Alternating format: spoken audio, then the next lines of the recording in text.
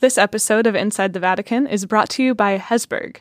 Hesburgh is an award-winning documentary film about Father Theodore Hesburgh, the longtime president of the University of Notre Dame and America's most well-known Catholic priest. Critics are calling Hesburgh a powerful and extraordinary film about one of America's all-time greatest educators. Hesburgh is out nationwide starting April 26th. For more information, visit hesburghfilm.com. That's HESBURGH film.com. Welcome to Inside the Vatican with America Media. Each week, veteran Vatican reporter Gerard O'Connell and I will take you behind the headlines for an intergenerational conversation about the biggest stories out of the Vatican. First up, we're going to talk briefly about the horrific fire at Notre Dame Cathedral in Paris. Then we'll update you on Pope Francis kissing the feet of South Sudanese leaders. We'll also talk about the new letter from Pope Emeritus Benedict and a few more details from Jerry's new book on the conclave that elected Pope Francis. I'm Colleen Deli. This is Inside the Vatican. Good morning, Jerry. It's good to be with you in our new studio. Good morning, and I'm not at a distance. And we're not nearly as rushed as the last time we recorded together in Rome. Sure. This week, Catholics around the world were transfixed by the fire that raged at Notre Dame Cathedral in Paris. Did the Pope issue any statement on this? Yes, he commented yesterday at the public audience, expressing his closeness to the French people, the French Catholics, obviously, and a special word for the firefighters. Very often these people, their work goes unrecognized, and yet they're the heroes of the moment. Right. There were real concerns about the structural integrity of the cathedral, and because of the way that they intervened, they were able to save a lot of it. I was also struck by the reaction of people, how they came out and prayed. Mm-hmm. And obviously there's something about these big events which touches the hearts and perhaps the deeper faith on people that's not visible in everyday life. Mm-hmm. And it's nice to see this outpouring of faith, of grief, of coming togetherness as well. Mm-hmm. And you see there's a real kind of unifying factor that emerges out of the great disaster. Yeah. It was very moving to see. We have news coverage, videos, and also prayerful reflections on this fire as it relates to Holy Week, which are really worth checking out if you're still processing these images like many people are. I'll link to a few of those in the show notes. Another image that was really striking in the last week was when Pope Francis knelt down to kiss the feet of the South Sudanese leaders that were gathered at the Vatican for the retreat that Jerry and I told you about on last week's show. It seemed to me like this will probably go down as a really iconic image of Francis's pontificate, much like when he, kissed the head of the man with the skin condition, right? I don't know, do you think that it's going to be like that too? I think it really goes to the heart of how Francis is living his ministry, because he realizes that there are certain moments when words are not enough. Everybody knew the Pope was going to speak at the end. Mm-hmm. And this was going to be televised. And yes, he spoke, but the message was in the action. Right. And Francis has always said from the beginning of his pontificate, you do the gospel. Mm-hmm. You act. And if necessary, you use words. Right. And I think it shocked them. It shocked the leaders of South Sudan. And he not only kissed the leaders, the president, the opposition leader, but also the widow of the famous liberation movement. Right. The vice president said to some news agency that she was crying as she watched this happen, right? She'd never seen anything like it. This came just after there was a military coup in Sudan, which Sudan was obviously instrumental in a lot of what's going on in South Sudan. Do you think that lent a sense of urgency that might have prompted this? Well, I think they're separate questions. Yes, they're interconnected. Mm-hmm. But the Sudan situation has long been known. I remember being at a meeting where this president, the former president, the deposed president of Sudan was, and he was no angel. But I think the message that Francis gave was he was telling the political leaders and the opposition leaders in South Sudan, you have a responsibility. Peace is in your hands. Work for the common good, not for your own interests. The message was so clear. Everybody in the villages would have understood this, and they will not forget it. If he'd given a speech, they might remember 1 line, 2 lines. They would have taken what they wanted out of it. But by the gesture, it was so powerful that it will be etched in their minds and hearts. It's an indelible memory. And it's a kind of an ever-present call to the conscience of these people. Well, what are you doing with your power? Now, Pope Francis has been famous for kissing the feet of Muslim women and prisoners during his Holy Thursday Masses every year. But this was the first time he's done something like this with a government leader. And it was a real effort for him. He needed some help to kneel down and to get up, and then kneel down again in front of the next person, and so on. I asked Jerry if he's seen any gesture comparable to this one in the rest of Francis's papacy. I remember when we went to, for example, when we went to Bethlehem. You remember he was passing the wall, and he got off the Jeep, the Pope Mobile, and went and put his hand on the wall. He didn't say anything, but he pulled his hand on the wall, and the message was, the walls must come down. And that went through the Arab world. It's also through the Israeli world. Mr. Netanyahu was not very happy. But the message was so strong, there were no words. But it was clear. And so that's another political gesture, or I would put it on a similar level. Obviously, the wall between Jerusalem and Bethlehem is still standing. And that might cause some people to believe that the Pope's gesture didn't succeed. But I'd say that in that case, as in this one, the success of the gesture rests in whether or not it sent the message it was intended to send. In the same way, it's impossible to say whether we'll see peace in South Sudan in the near future. But the Pope's gesture certainly moved the country's leaders in that moment. And like Jerry said, it sent a clear message to everyone across the country that the Pope is begging for peace. The video of this gesture is really something. I'll put a link in the show notes so you can watch it.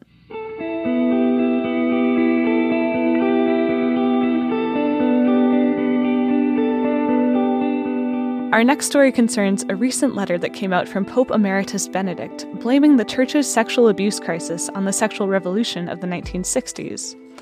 Some critics have pointed out that this fails to account for so many of the abuse cases happening in the 50s. But the part that raises the most questions about this letter isn't anything that the letter contains. It's under what circumstances the letter was written and distributed. I saw this letter as I was boarding the plane. And I was really taken aback. And I remember well when Benedict, I was there listening, when he said, he was going up the mountain, he was going to pray, and he was withdrawing from public utterances. Right, you write about this in your book. Yeah, it is very curious. I mean, Benedict resigned, he himself says, because he didn't have the mental and physical strength to continue as Pope. And that raises our first question. Why would Pope Emeritus Benedict break his silence? And why break it by writing a lengthy article? It is strange that when he states so publicly that he's withdrawing from public life and then enters on the eve of his 92nd birthday on one of the most sensitive topics in today's church, the question of the abuse and how it's handled. And then does so in a way that, I don't know if the word victim, maybe it was used once in the text, which is strange. Strange in that it appears so little. Yeah. And I don't know, I don't want to go in and talk about the content, but I am saying the context in which this thing came out raises many questions. And I would not think we have seen the end of questions about the context, quite apart from the content. Yeah. What is really, I think one needs to know, what is the genesis? Was this Benedict's own idea? Mm-hmm. Was it suggested to him? Was it strongly suggested to him? Was he appealed to come out in this way? Mm-hmm. And only Benedict could answer this, or those near him. That is the thing I would be looking at, and I will be interested when I go back to Rome now to hear what is being said. The second question has to do with how the letter was distributed. Like I mentioned, it was meant for a small German newspaper, but an English translation was released to several American organizations that have taken a rather critical approach to Pope Francis before anyone else. And the release was timed to the American news cycle rather than the European one. Who tipped off this area of the media which is not so friendly to Francis? Mm-hmm. These raise disturbing questions.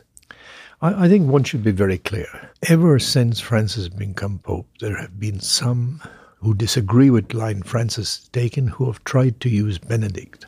And Benedict has been an upright man and he's not played those games. Right. And this document also is now being used in a certain way. Mm-hmm. I think those who try to split Benedict from Francis are on the path to failure. Yes, they have different ways of looking at questions. They have different analysis on situations. But Benedict has time and time again and made clear publicly he supports Francis, he admires Francis. And he has, in the public and spontaneous statements, he's come out very strongly behind Francis.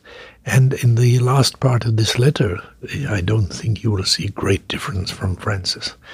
And they say both see this as the abuse as an evil that is seeking to undermine totally the church, its mission, and to distort the nature of the church. Jerry raises a good point here about Benedict and Francis supporting one another, which means that it's other people who are trying to make it seem as if there's an opposition. So, what's really going on here? I remember, and I put in my book, when Benedict decided that he would live inside in the Vatican,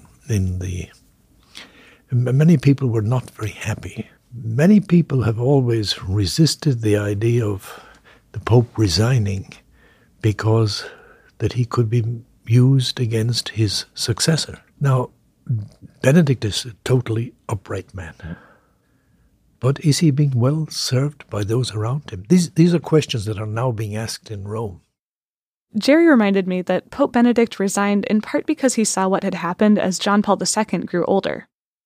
He had watched what had happened under John Paul II. When, in the last years of his pontificate, many people in Rome, senior cardinals, were saying, who's running the church?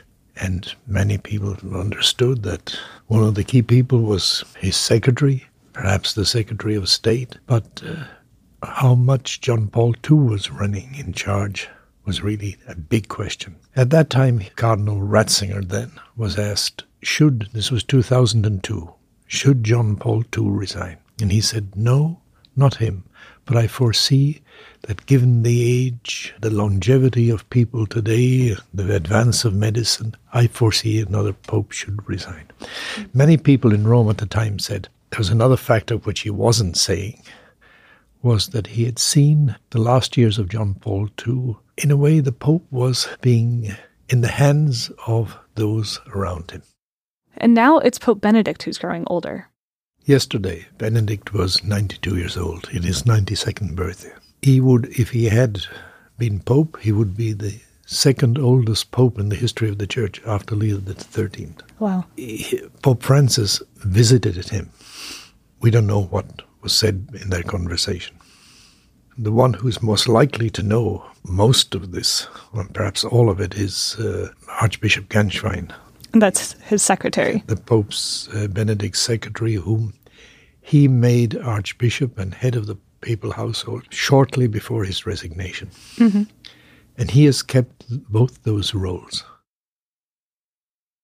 So there are a lot of important questions to ask about the circumstances in which this letter was written and distributed. And as Jerry returns to Rome this week, you can be sure he'll be asking those questions. And we'll keep you up to date on what he finds out here on Inside the Vatican. We mentioned that Jerry is in New York this week to celebrate the launch of his new book, The Election of Pope Francis, an inside look at the conclave that changed history, which is out now from Orbis Books.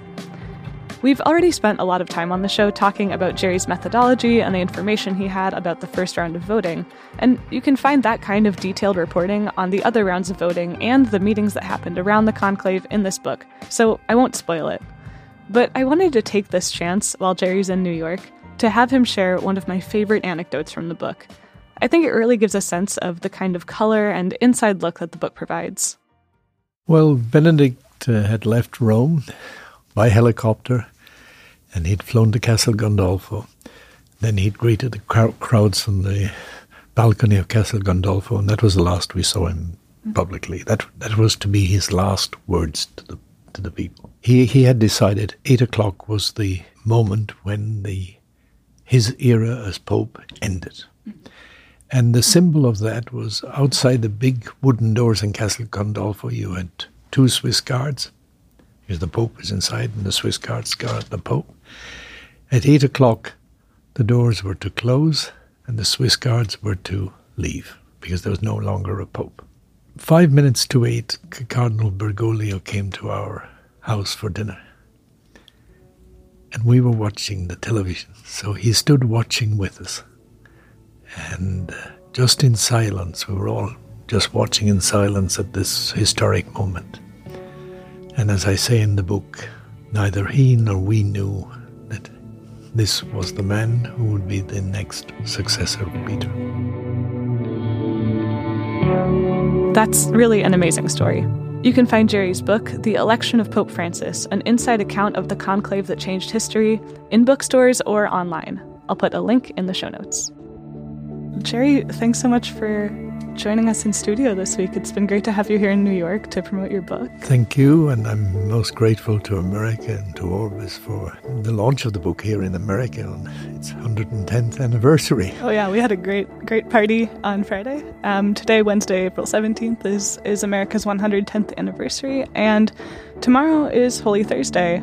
So I think I speak on behalf of both of us when I say I wish our listeners a blessed Holy Week and a happy Easter. We will be on break for the next week or so, so we'll be back after Easter with a new episode.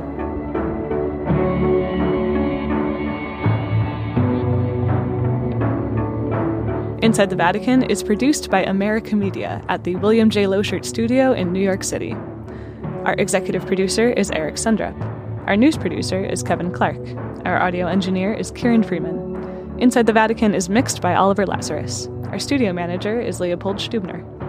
You can find in-depth and up-to-date Vatican coverage at americamagazine.org or follow us on Twitter at AmericaMag. For America Media with Gerard O'Connell, I'm your host and producer, Colleen Dully. We'll be on Easter break next week, so we will see you the first week of May.